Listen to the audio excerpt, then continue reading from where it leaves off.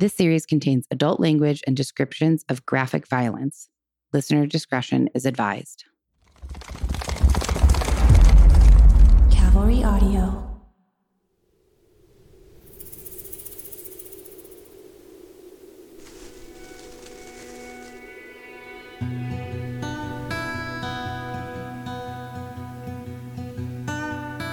Welcome back to Death by Southwest, the podcast where each week we bring you a different grisly murder story unique to the American Southwest. I am your host, Margot, and I'm here with my sister and co-host, Jenna.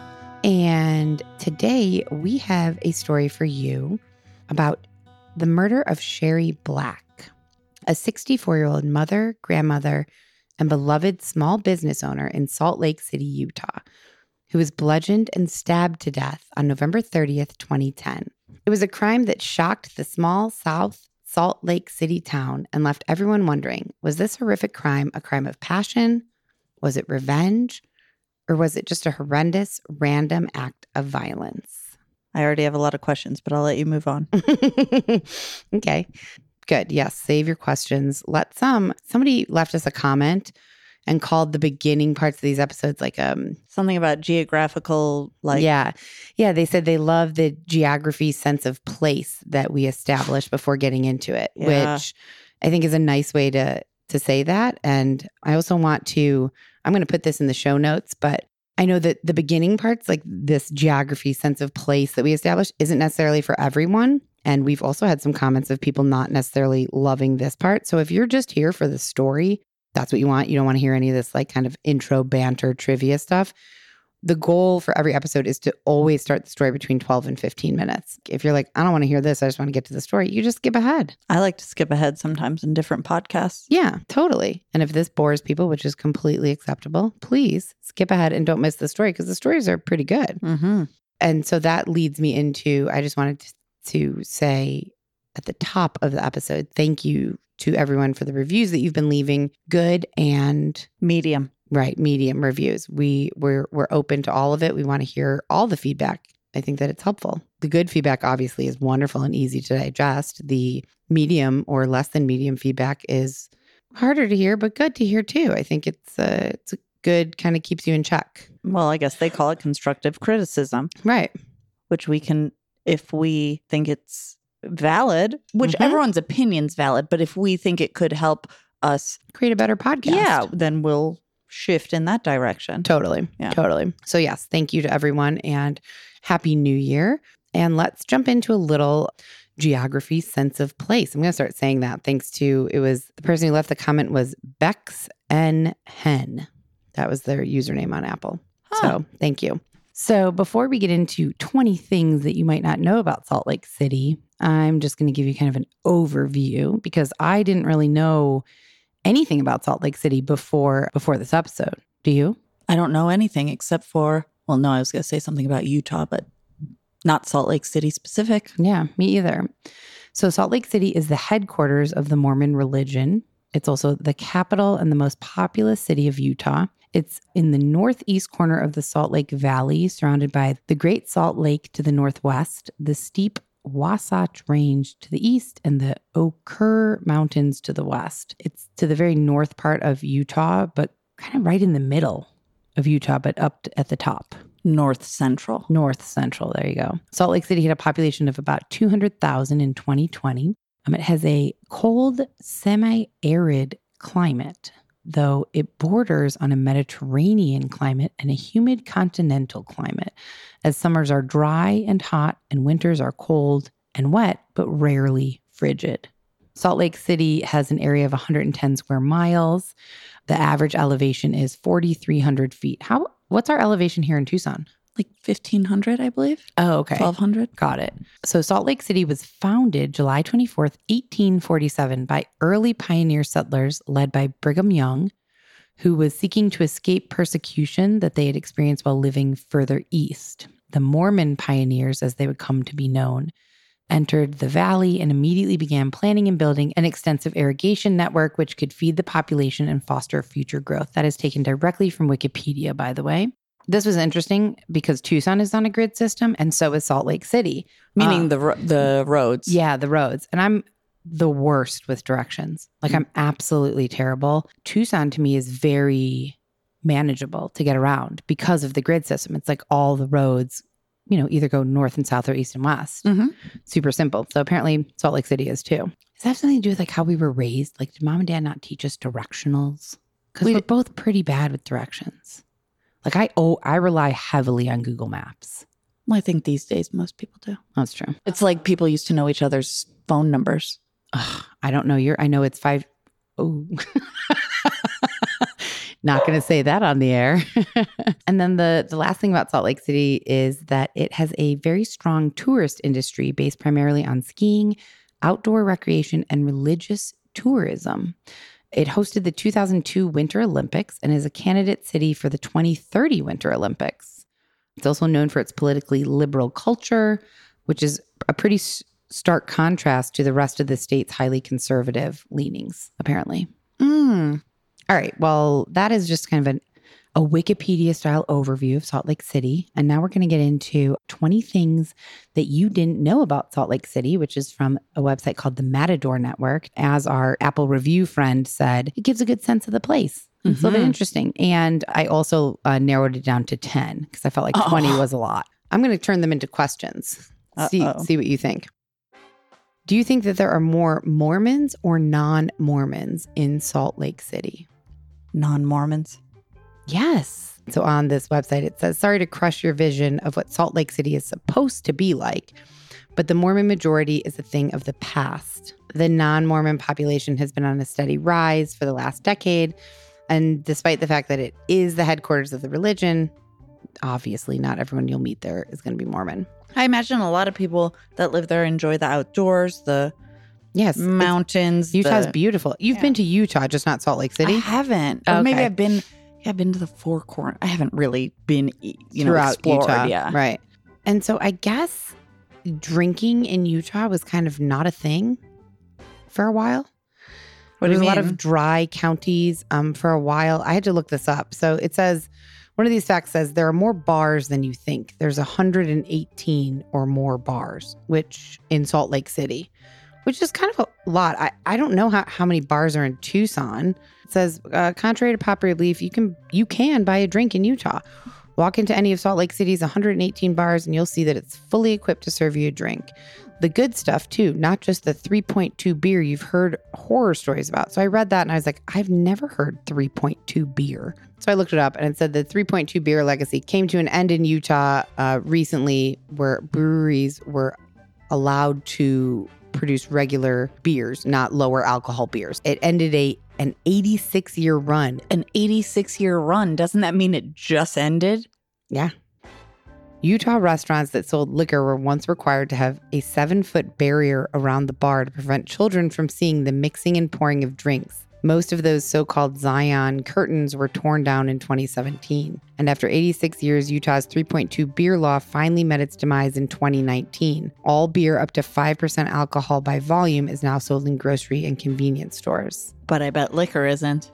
I bet it isn't either. And also, Utah in 2018 lowered the state's blood alcohol content level to 0.05, making it the lowest drunken driving limit in the nation. I think the bottom line is that Utah and Salt Lake City have had some pretty strict liquor laws. And they're slowly easing up. Yes. It is one of the most accessible blank destinations in the world. I'm supposed to fill in the blank? Sure. It's the most accessible cycling destination. Oh, it's actually ski. Oh. It's one of the most accessible ski destinations in the world. Okura Mountains? Yeah, there's a lot of mountains and 14 ski resorts there. Yeah. It has one of the largest blank communities in the U.S. And I'm guessing it's not Mormon.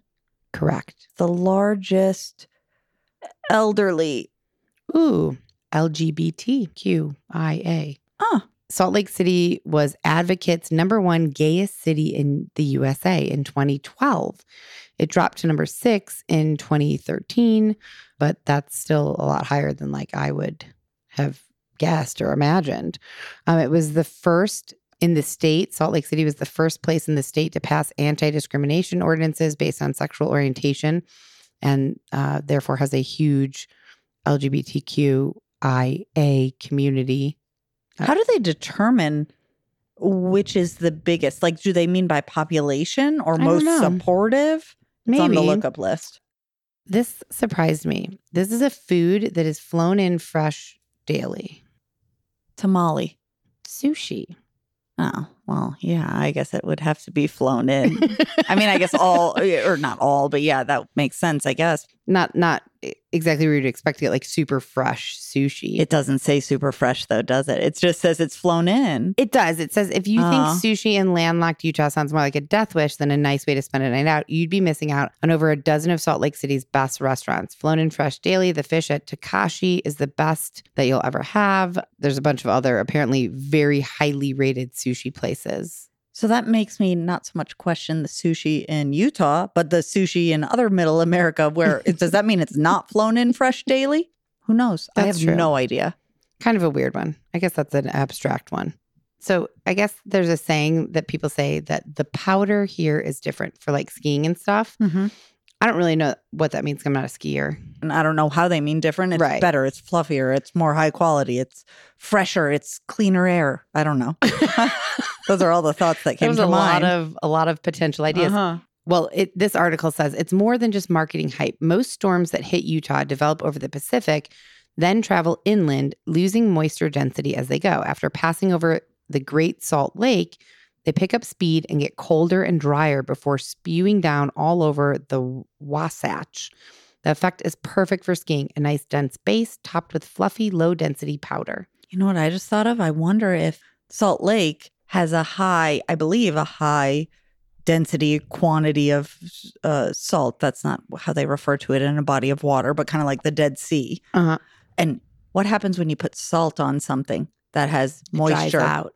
Right. So I wonder if that happens because I imagine dry snow keeps it fluffier. It doesn't bog down with the water. Oh, I see what you're saying. Is it because there's more higher salt content there? Yeah. It's on the lookup list. The first and only ski-in, ski-out distillery in the world is in Salt Lake City. So like once you're done skiing, you can just slide down the slopes to Park City's High West Distillery and Saloon for a tasting session of their local small batch whiskey and other spirits. Slide down the slope and into the bar. Like a swim up bar at the pool, but with skis. Yeah.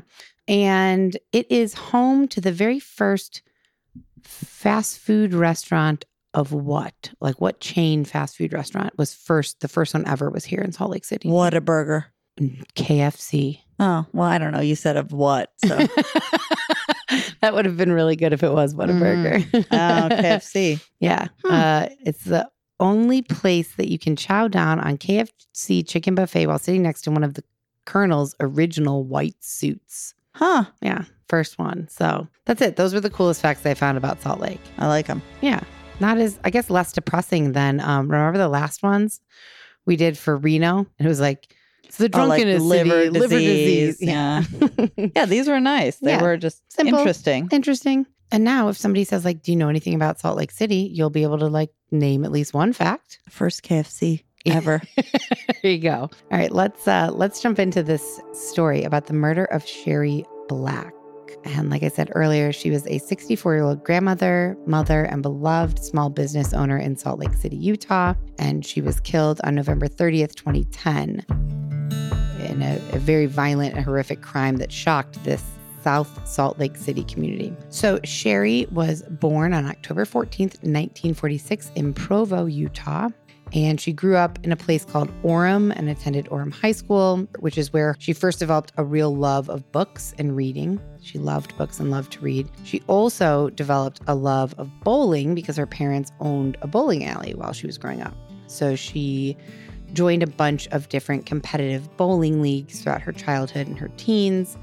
And she was quite good, apparently, and that took her family. They traveled all across the United States for these competitive bowling leagues. Where she was competing. Oh, okay. Yeah. And it was also in these competitive bowling leagues in high school that Sherry ended up meeting the love of her life, Earl B. Black. He was also a bowler. So they met in high school and were married in 1965. So she was, 19 or something? Yeah, pretty much right out of high school, I believe. Yeah. And they began what anyone who knew them has kind of always referred to as a wonderful life together. They were very much happy and in love. They had many, many hobbies in common. They both had a serious love for the outdoors, for animals.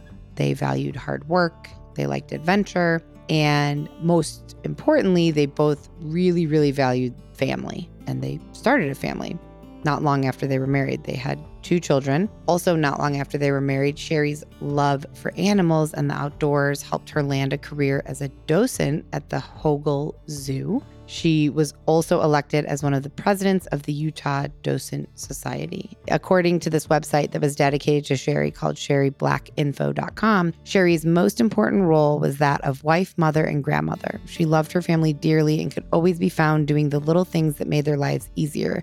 She was especially excited about the new adventure of becoming a great-grandmother. At the time of her death, Sherry had a daughter, Heidi, 6 grandchildren, 1 great-grandchild, and another on the way.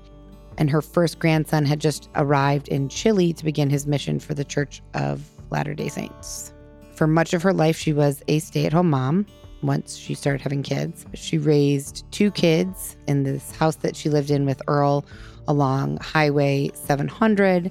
And she helped her husband Earl with his pool table business, which he ran out of the store that was attached to their home. So they had a home kind of off of the highway, a little pushed back, and then they had a business attached to it. And they lived there for 37 years. Sherry's sister, Debbie Way-Casey, said Sherry and her brother-in-law Earl had been married since high school and always had had a very, very loving relationship. Just everybody always said they were very happy. They seemed very happy together. Sherry loved her life. She loved being a mom. But in 1989, Sherry and Earl suffered a great loss that kind of stopped her dead in her tracks. When their youngest child, Jason, who was only 18 at the time, tragically died after accidentally shooting himself. Apparently, he was helping a few friends move when he picked up a .22 caliber revolver. He loaded the gun with 6 rounds and then shook 5 rounds and the gun's extractor out onto the floor. His friend said that he was just messing around with it and that Jason put the revolver up to his head and pulled the trigger twice. Both times the gun clicked, but nothing came out. Jason likely thought that the gun was totally empty or that it would not fire with the extractor missing.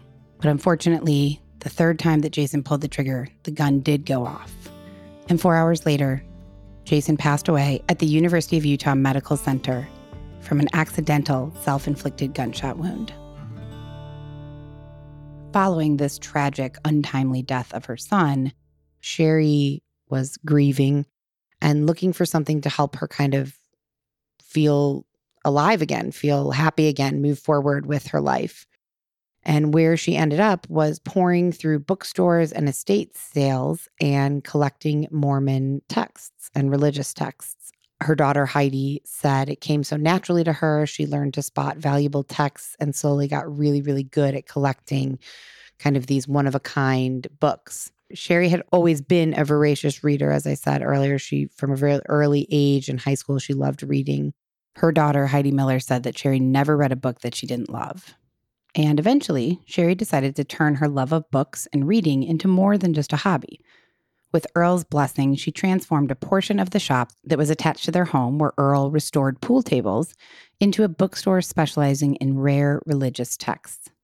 Sherry and Earl called the new shop B&W Supply Billiards and Books. And although Earl did continue restoring old pool tables, and he also made and sold custom knives, Sherry's rare book collection continued to grow to the point that it took over much of the small shop. Heidi praised her mother's passion for books and book selling, saying she knew what she was doing. She knew where everything was, and she had a real knack for it. She was amazing. And it sounds like that's absolutely true.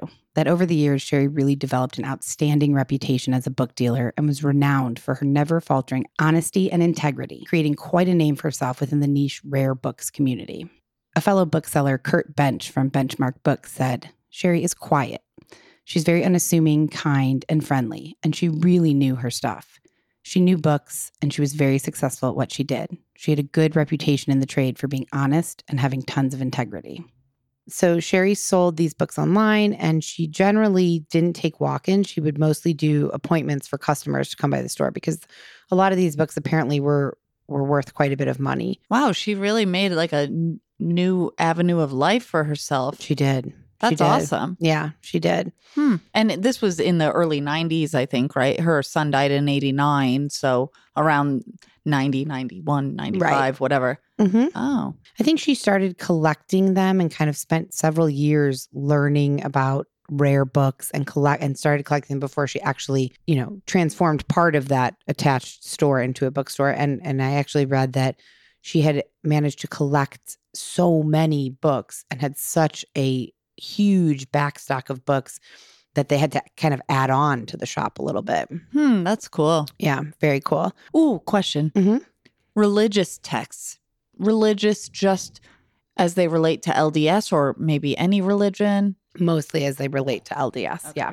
It wasn't only religious texts. It was the majority religious text from what I understand. So Sherry did this for you. I mean, she did this, like I said, started it after her son died and continued to do it up until she died for many, many years. So flash forward to 2010. The morning of November 30th, 2010 started off like any other morning for Sherry and her family. She helped take some of her grandkids to school. She came home and took care of some laundry. And then she headed next door to the attached B&W Billiards and Books, which had now been in business for over 10 years. She was tending to post-Thanksgiving shoppers and enjoying what seemed like a very normal day.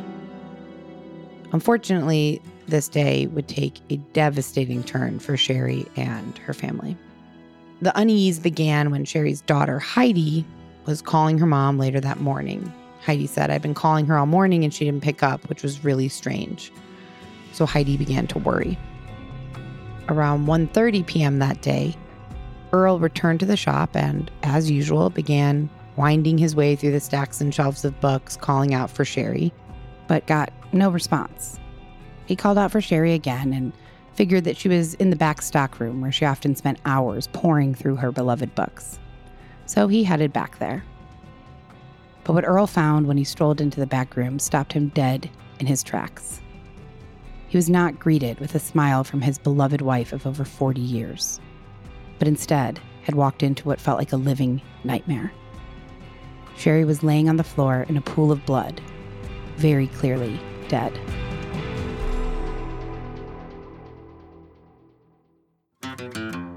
Don't miss what happens next in today's episode.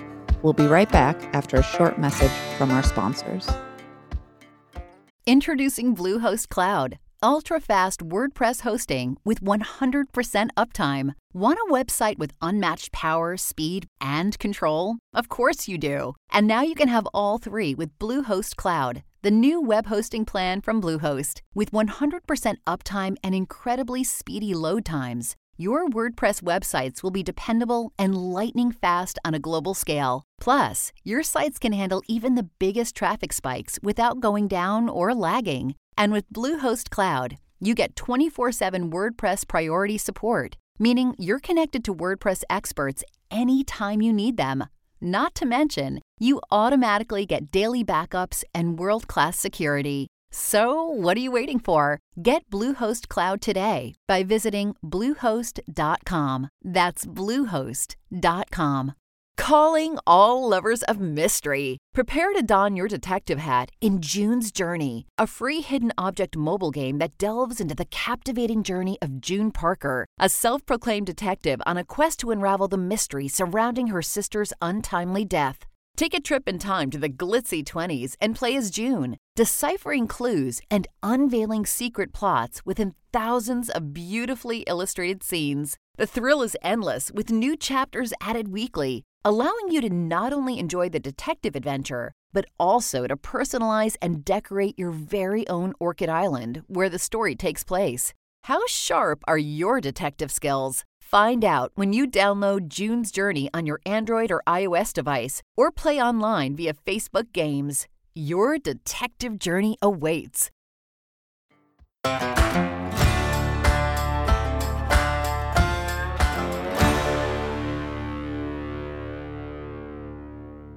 911, what is the address of the emergency? Oh, my wife's been murdered. Is she awake? No, she's dead. Okay, is she breathing at all? No, she's dead. I can't handle this.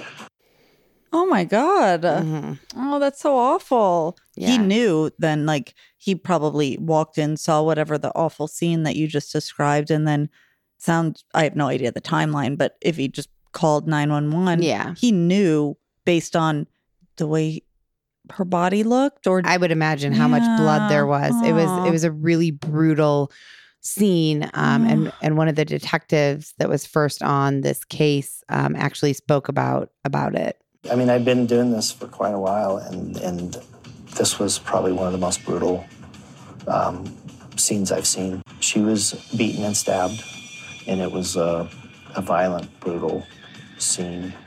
Based on the autopsy that was later performed, it appeared that Sherry had put up quite a fight. She had defensive wounds on her body, but sadly, she was no match for her attacker. She had been stabbed at least 20 times, beaten, and her body had been sexually assaulted after she died. Oh, God. Obviously, Sherry's family was devastated by the news of her brutal murder and mourned this loss of their mother, grandmother, wife. To put it lightly. Yeah. And I can't imagine. Yeah. And really the biggest question was who would do such a thing? Because everyone, Sherry had lived there for a very long time. They had a little small business. They were well-liked. They were loved by the community. Many people talked about her and remembered her as greeting every person with a smile. She was like very motherly and warm and loving to everyone. So it was just completely shocking. And the question on everyone's mind was who could have done this? Who would want to hurt this woman who was adored by just about everyone she came in contact with? So there was a couple initial theories. The first was this a crime of passion committed by someone close to her? The first place that most people look is the husband. The level of violence of this crime certainly suggests that it could be a crime of passion. Statistically, stabbing is a pretty intimate way to murder somebody, which sounds like a weird word to use, but it generally points to a crime of passion. So it wasn't Earl. They ruled him out very, very quickly. And because what? Someone accounted for wherever he was at the time of death or something? I believe so, okay. Yeah. And she had a close relationship with her kids, grandkids. She didn't have, from what anybody could tell, there was no extramarital affairs, no lovers, nothing like that. So this theory of a crime of passion, it was quickly kind of let go. So then the next theory was, well, a robbery, because there's a lot of high-value books here. Was anything stolen? Before I answer that, I'm going to say that another bookseller, Ken Sanders, owns a store similar to Sherry's. He said that rare Mormon books can be worth an extraordinary amount of money. A nice Book of Mormon is often worth $100,000. Holy moly. A rare Book of Commandments is worth $1 million plus, and people will kill for a heck of a lot less than that, which no kidding. But unfortunately, this theory also quickly fell apart because nothing was taken. Nothing was stolen. Not the jewelry that she was wearing, not the cash from the cash register, no books, nothing. As far as anyone could tell, everything was accounted for. Wow. And then there was one more theory that existed. Revenge. Several years before Sherry's murder, she had unknowingly purchased some rare stolen books from a local gang member named Lauren Nielsen, who was allegedly affiliated with the Insane Clown Posse or the Juggalos gang. Which I'm guessing has nothing to do with the musical group. No. No, I don't think so. Okay. Decent question, yes. So according to police reports, unbeknownst to Sherry, she purchased 14 rare stolen LDS books from a gang member, Lauren, who had a history of making violent threats. He sold these books that included a first edition French Book of Mormon signed by John Taylor with a message to Parley P. Pratt, and 13 others to Sherry for $20,000. In reality, they were actually worth around $45,000. So this gang participant member or whatever knowingly sold them, but it sounds like at the time didn't know how authentic, real, were worth a lot of money. He knew they were, but he stole them and he was just trying to sell them. He was trying to get rid of them. So he's selling them for a discount. Sherry did not know that they were stolen. She thought that she was buying, legitimate books she didn't know he was a gang member. Sherry's friend, a fellow book dealer, Scott Young, says that Sherry told him about the incident and that she did everything she could to make it right once she learned that the books were stolen. He said, quote, she was mortified that something like this would happen to her. None of us ever want to be in a situation like that. I wonder how she learned or when she learned. I don't know how she learned, but the police report states that she had already sold the French Book of Mormon to another dealer, but she returned the rest of the books to police. She also apparently helped police prosecute Lauren Nielsen, who was arrested and charged with stealing books from his father, a polygamous church president, in February of 2009. Detective Sutera said she was cooperative with law enforcement in prosecuting this individual. So it wasn't, you don't have to answer this, obviously. It wasn't the guy that sold, like the middleman, essentially, that sold her the book, I don't think, because it sounds like he got arrested. He got arrested. I don't know how long he was in jail for, but, she was murdered in 2010. Right. He was arrested in 2009. But revenge seemed like if he's in a gang, his fellow gang members or other people that he's associated with could potentially want revenge for her helping to get him prosecuted. Sure. Okay. Yeah. No, thank you for saying that. But I also was thinking whoever he initially stole whatever the book's from. His father. His daddy. His dad. Totally. Yeah, any of those. So these were all possible leads and seemed very promising. But according to Detective Sutera, Nielsen was thoroughly investigated and it was determined that him or any of his associates were not suspects in this. Okay, so that's all for naught. That's nothing. All for naught. Oh. So all of these theories, the crime of passion, robbery, revenge, these were all things that the police were kind of like pulling at first, but they, as I said, they all quickly fell apart upon further investigation, which left the police and Sherry's family and friends with far more questions than answers. They were all just at a loss. Sherry's brother, Jim Y. Casey, said he was unaware of anyone who would want to kill his sister. He described her as likable, a grandmother who was very involved with her family. He said her business was mostly selling books online, and he never heard her talk about troublesome business or personal relationships outside of this, stolen books incident. Obviously. So she did share with her loved ones or close confidants about this challenging buy-sell situation. Mm-hmm. Now, maybe it was someone who not involved with the middleman, insane clown posse gang member or his dad, but maybe someone who knew that she still had in her possession one of these books, perhaps? But she didn't. She handed them all over. All over. Okay. Yep. Go on. The entire neighborhood basically was just couldn't understand. Like, why? Who? How? Nobody had any. We're not laughing at that, but that why, who, how? Yeah. But those were all the questions. So following her murder, police launched, obviously, a serious homicide investigation and canvassed the neighborhood near the business, asking residents if they saw or heard anything. No one had. But fortunately for police, the murder had left behind a good amount of evidence. Police found a man's Armani Exchange belt at the scene that they quickly determined wasn't anyone in Sherry's family's. It had a waist measurement of approximately 36 to 38 inches and had a sticker on the backside of the belt buckle with the number 323 on it. The killer also left blood, a partial fingerprint, and a palm print at the scene. The killer left their blood. Yes. And a partial fingerprint. And a palm print.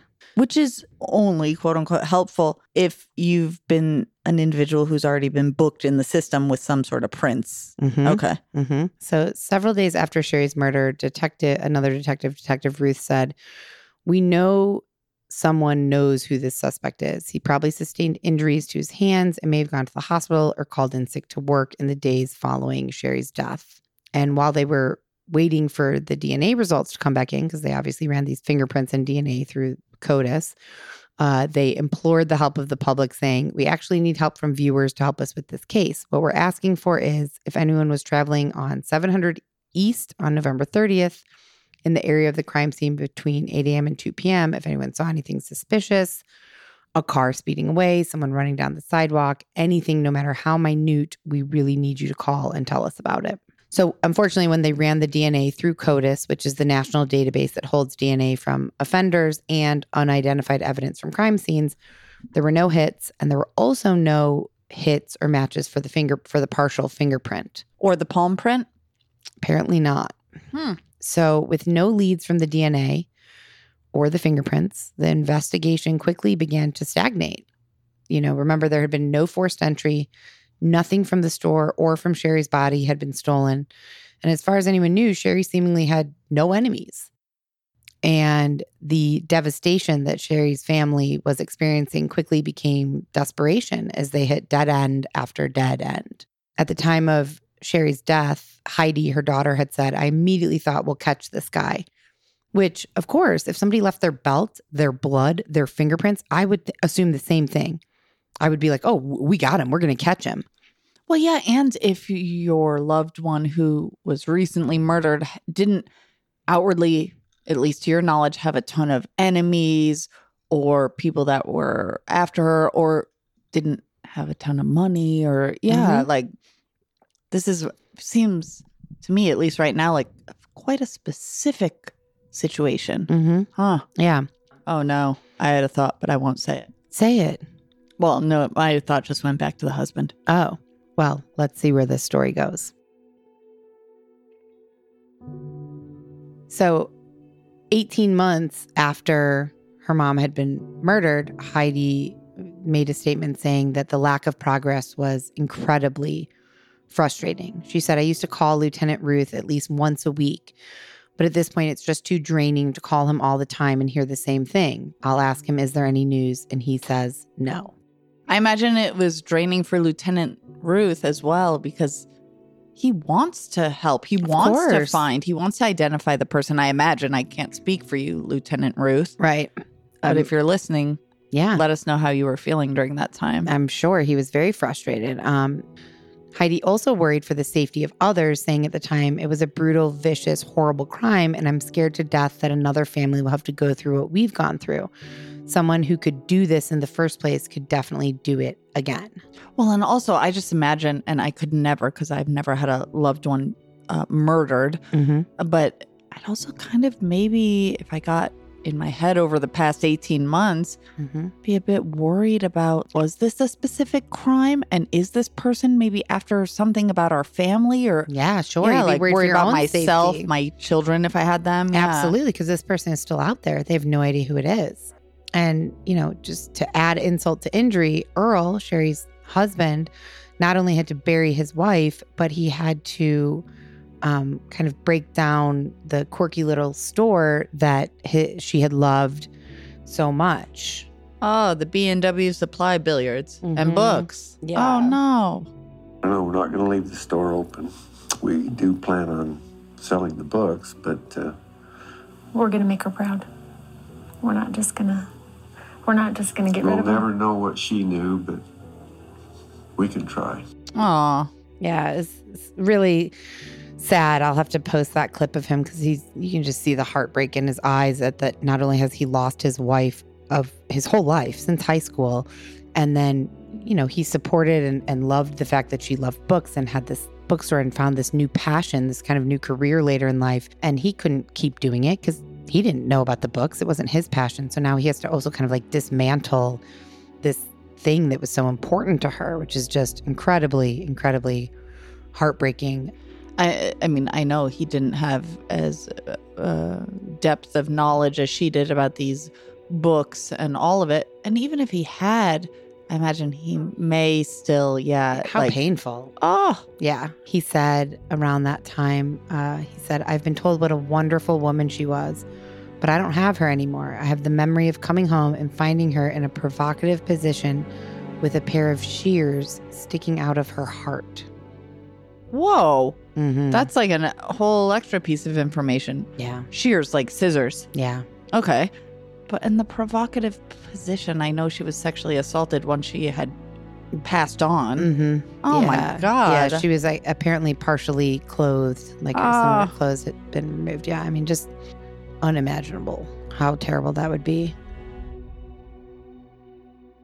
In April of 2012, so 2 years about after her murder, the FBI's Behavioral Analysis Unit consulted on the case. And in March, members of something called the prestigious Vidocq Society, it's a society that specializes in assisting law enforcement with unsolved cases. Say it again, prestigious. It's VIDOCQ. Vidocq, I'm not sure how to say it. They came to Salt Lake City to look over the evidence and agreed with the police, who felt that they were looking for someone who likely lived in the area or knew the area where Sherry was killed. And this is because the Bookstore, though it was off of this 7 or 8 lane Highway 700, it was kind of back off the road, tucked away, partially hidden behind trees. There wasn't a lot of signs. There wasn't a ton of, there wasn't like a sign on the highway that said, turn here for B&W. You know, it was kind of hidden. You had to know that it was there. Detective Ruth said you wouldn't know it was there unless you knew it was there. Also in 2012, Detective Ruth told People magazine, this is not a cold case. We're working tips daily and anything and everything, even the small things, could potentially turn into something big. Sherry's family, however, while they were grateful for the help that the authorities and the dedication that the authorities were giving to this, they were not impressed with the progress that was being made. So they sought help from a group called the Larry H. Miller Group, a group that owns the Utah Jazz pro basketball team and was named after Heidi's husband's dad, late father. Yeah. Because she was married to Greg Miller. Yeah, who was the CEO of the Utah Jazz. Yeah. Okay. So this group launched a website, sherryblackinfo.com, where I actually got a lot of information from it. And it offered, and still does to this day, details of the crime and promised a $50,000 reward for any information that would lead to the arrest and conviction of Sherry's killer. But as month after month went by with no useful information coming in, Sherry's family's hopes were growing wary.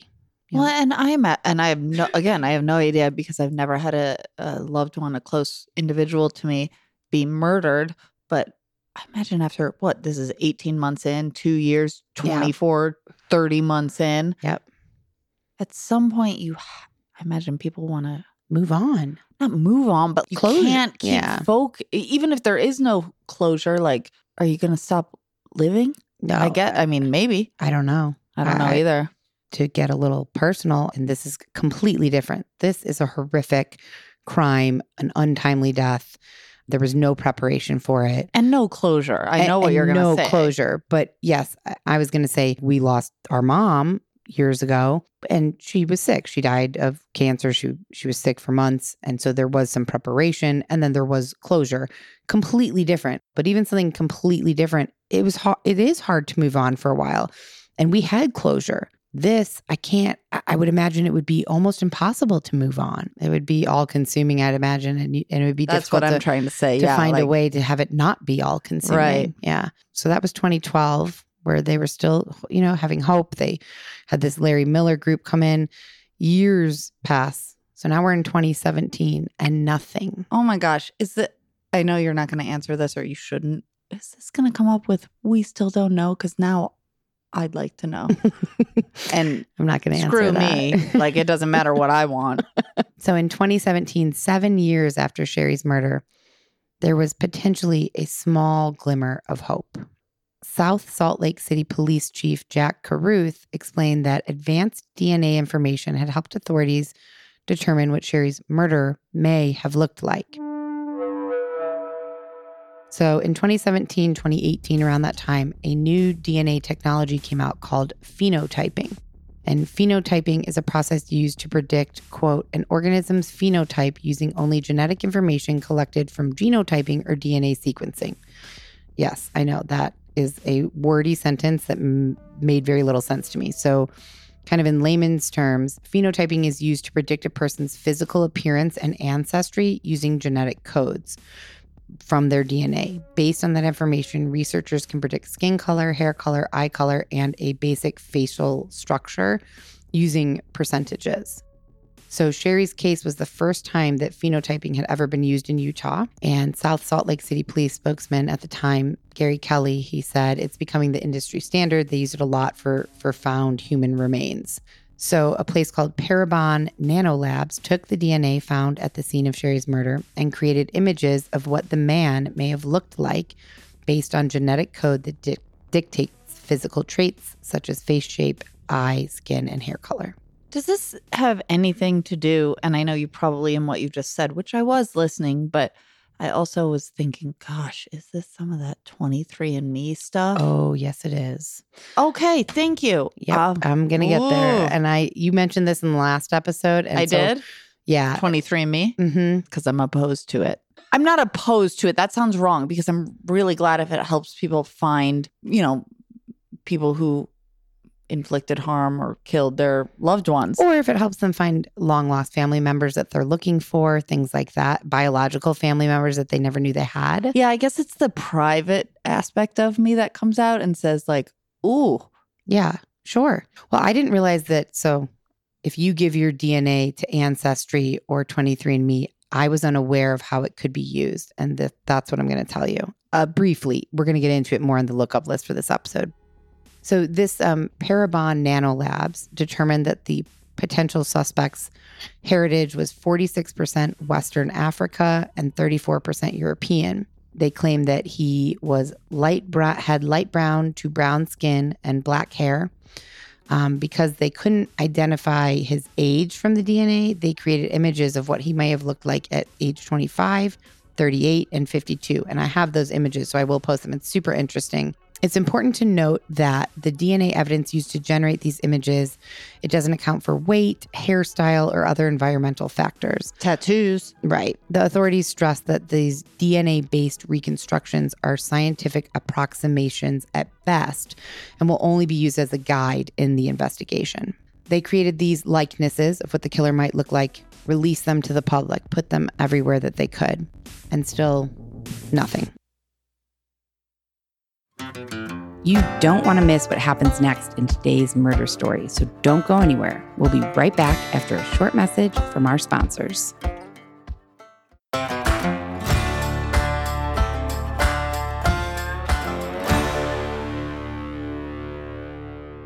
Around this time as well, Sherry's daughter Heidi and her husband Greg upped the reward to $250,000 for any information that would lead to the arrest of Sherry's killer.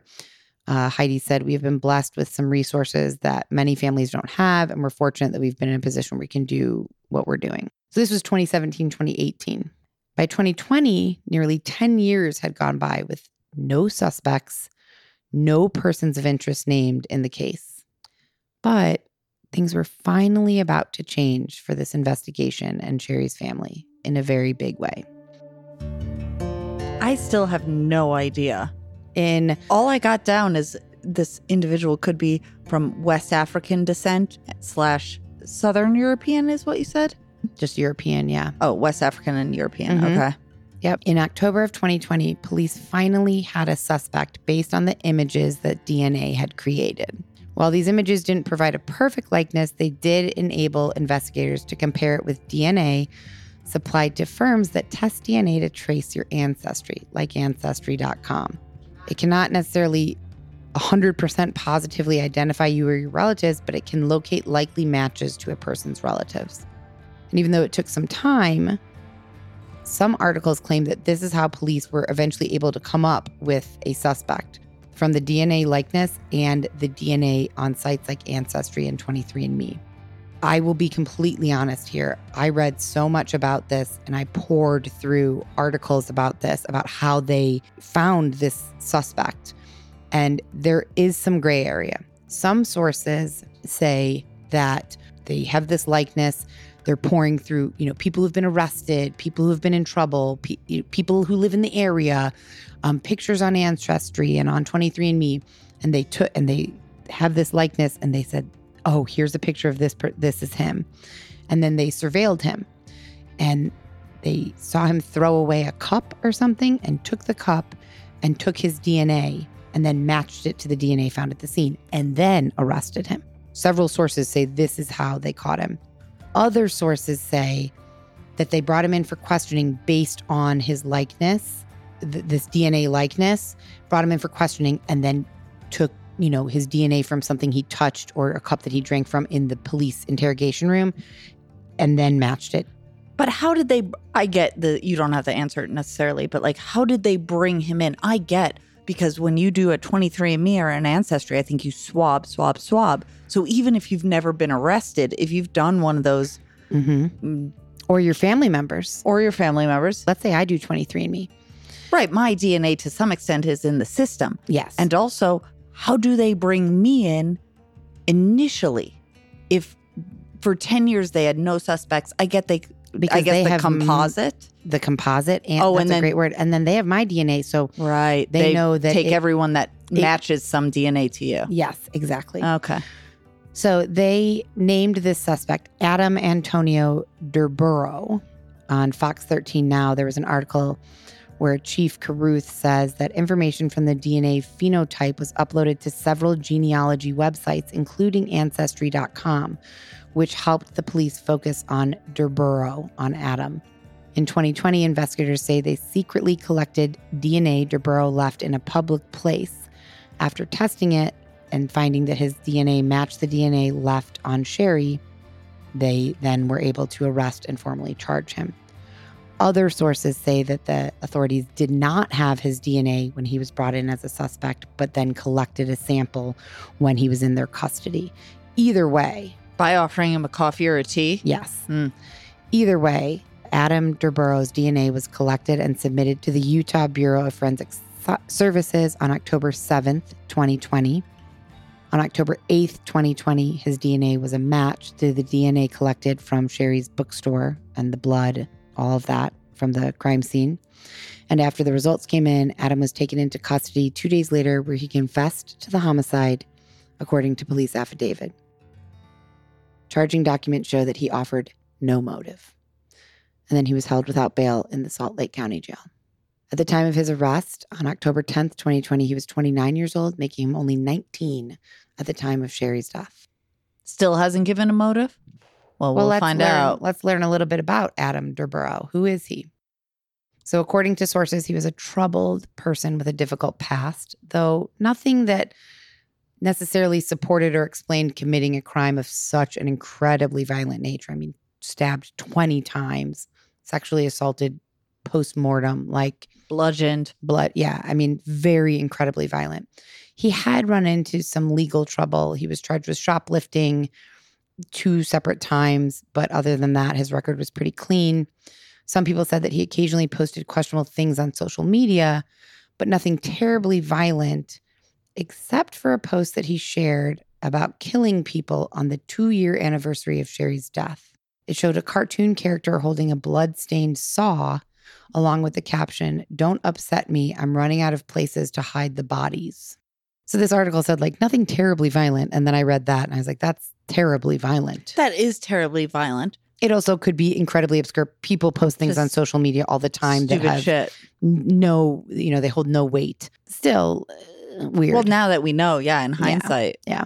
Part of the reason that police had such a difficult time identifying him is because he was adopted. So his stepmother, he was adopted by a man named Joseph Durburo, and that man married another woman, I guess, Neither were biological, and then the original adopter had a new wife. Right. So his stepmother adopted or fostered 12 children, and his real mother was actually believed to live just a mile from Sherry's bookstore. His adoptive father spent several years in prison for trafficking in child pornography. Joseph Durburo came to Utah from New Jersey in the early 80s. Later in life, he married and moved into a home in Orem, which, if you'll recall, is where Sherry grew up. And by 1999, Joseph, this is Adam's, the suspect's father, started a photography studio in his basement. On the website for this photography page, it said, "This site's purpose is to showcase young models. All of our models are under the age of 14, and we have contracted both male and female models. We have a particularly good selection of ethnic models to work with." One of those first ethnic models that he referred to in his kind of mission statement on his website was one of his own foster children, which was strange. And so word kind of got around town in Orem about how this maybe was not totally kosher. And when word reached the Orem police, child sex crimes became concerned that something more sinister might be going on beneath the surface of this like home child photography studio. Now, they were aware of this back in like 99, 2000, or that did, So in 2002, the U.S. District Court in Eastern California unsealed an indictment against 15 people accusing them of conspiring to create and share images of child pornography. And it was the result of a 10-month investigation. One of the people in this previously sealed and now unsealed indictment had an email address and username that tracked back to Joseph DeBurrow. Dad of Adam. So they served a search warrant, searched his home, and arrested him. And he went to prison for a while. And how old was Adam? Was still a teenager. Yeah. So after his adoptive father's arrest, Adam had some trouble as a teen and ended up in juvenile detention in Salt Lake City. Juvenile court records are sealed, so it's not currently evident what he was in there for. I did find one website that speculated that had something. I hate to say it because it is complete speculation. If these records are sealed, I'm not sure how this news website would have known, but said that there was speculation that had to do with some type of rape. So he was about 15 then. He completed his junior and senior years of high school in the juvenile justice system. And about a month and a half after Sherry was killed, Adam was arrested for theft and had a sentence of 180 days in jail. He was released from jail that fall, but missed a scheduled court date. And they issued a warrant for his arrest. And at that time, it was his address was listed at a place that police believed was his biological mother's apartment. So he had somehow reconnected with her and was living with her. Now, I was telling Mark about this story earlier, and he said, well, if he was arrested for shoplifting, they would have had his fingerprints. So why didn't they match his fingerprints to the partial fingerprint? Well, I don't know. Oh, that's okay. So if he was arrested as an adult, a legal adult. In 2011. So he was 19. It was about a month and a half after Sherry was murdered. And he was arrested. They obviously fingerprinted him if he spent 180 days in jail. And Mark was like, well, why didn't they match those fingerprints? And you know what? As I was researching this, full transparency, I didn't even think of that. And he's totally right. Why wouldn't they have met? Maybe the partial just didn't match, like it didn't ding? Or is it that, I know, they ran his fingerprints, they ran the partial right after she was murdered, like immediately. He hadn't been arrested yet. He didn't get arrested for theft until a month and a half after her murder. Oh, well, there you go. That's the answer. So they're not rerunning the fingerprints all the time. No, yeah. So that's a little bit of background on Adam, which I feel like we talked about this in the last episode, that a troubled past does not excuse a horrific act of violence or murder or rape or really anything. Well, nothing. To me, nothing excuses any of that. Sure. So on October 4th, these are the most recent updates. On October 4th, 2021, Adam pleaded guilty in the 3rd District Court to aggravated murder, a first-degree felony, and no plea deals were made.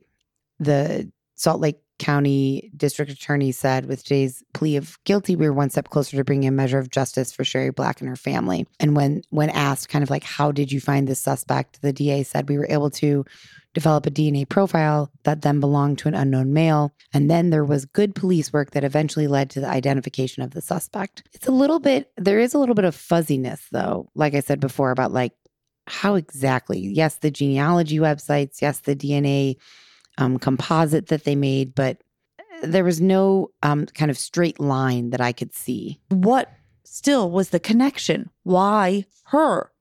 We don't know. Oh. I know. Well, when you were just sharing what you just said, my mind went to, they should thank 23andMe or Ancestry.com. It sounds like that was the missing large link. Missing chain link that helped them. And I've heard that a lot of unsolved things are being solved more conclusive now. So since Adam pled guilty to aggravated murder, there were only 2 sentencing options: life without the possibility of parole and 25 years to life. So on February 23rd, 2022, Adam received his sentence. He was given an opportunity to apologize prior to his sentencing, which he chose not to.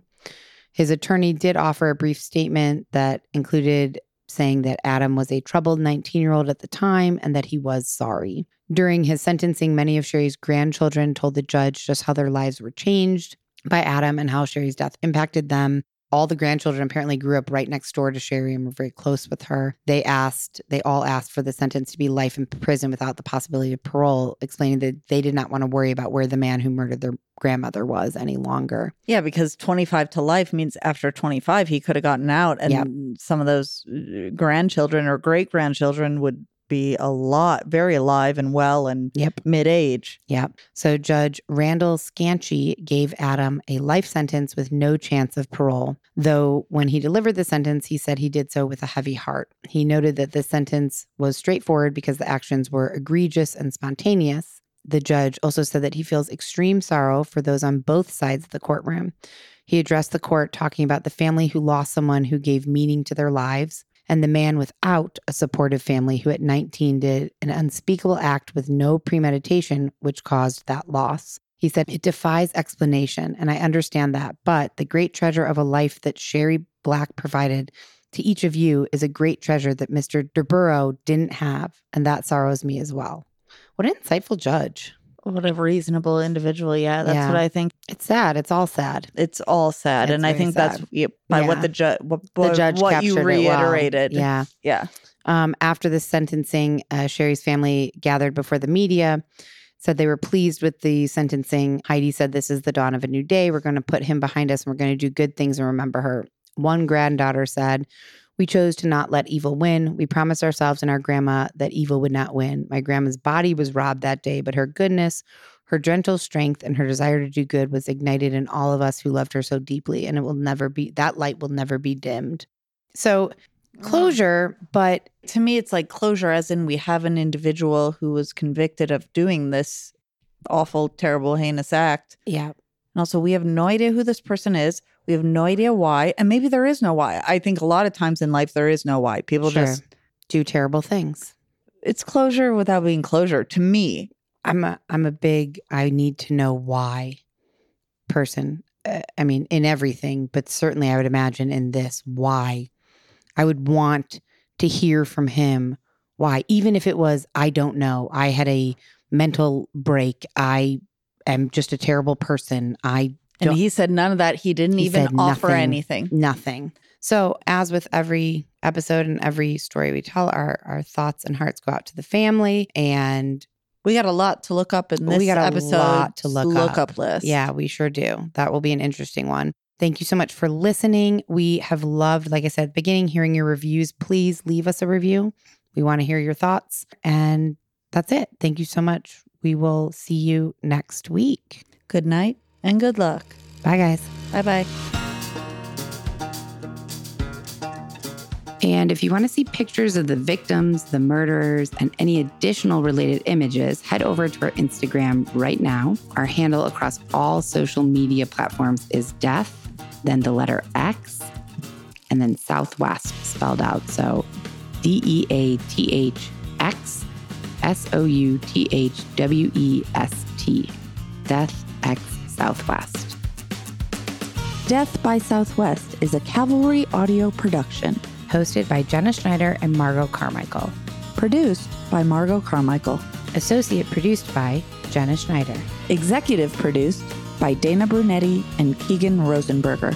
Audio editing and sound design by Revision Sound. Music by Soundstripe. And a special thanks to Edward R. Murrow for letting us borrow his famous sign-off phrase, good night and good luck.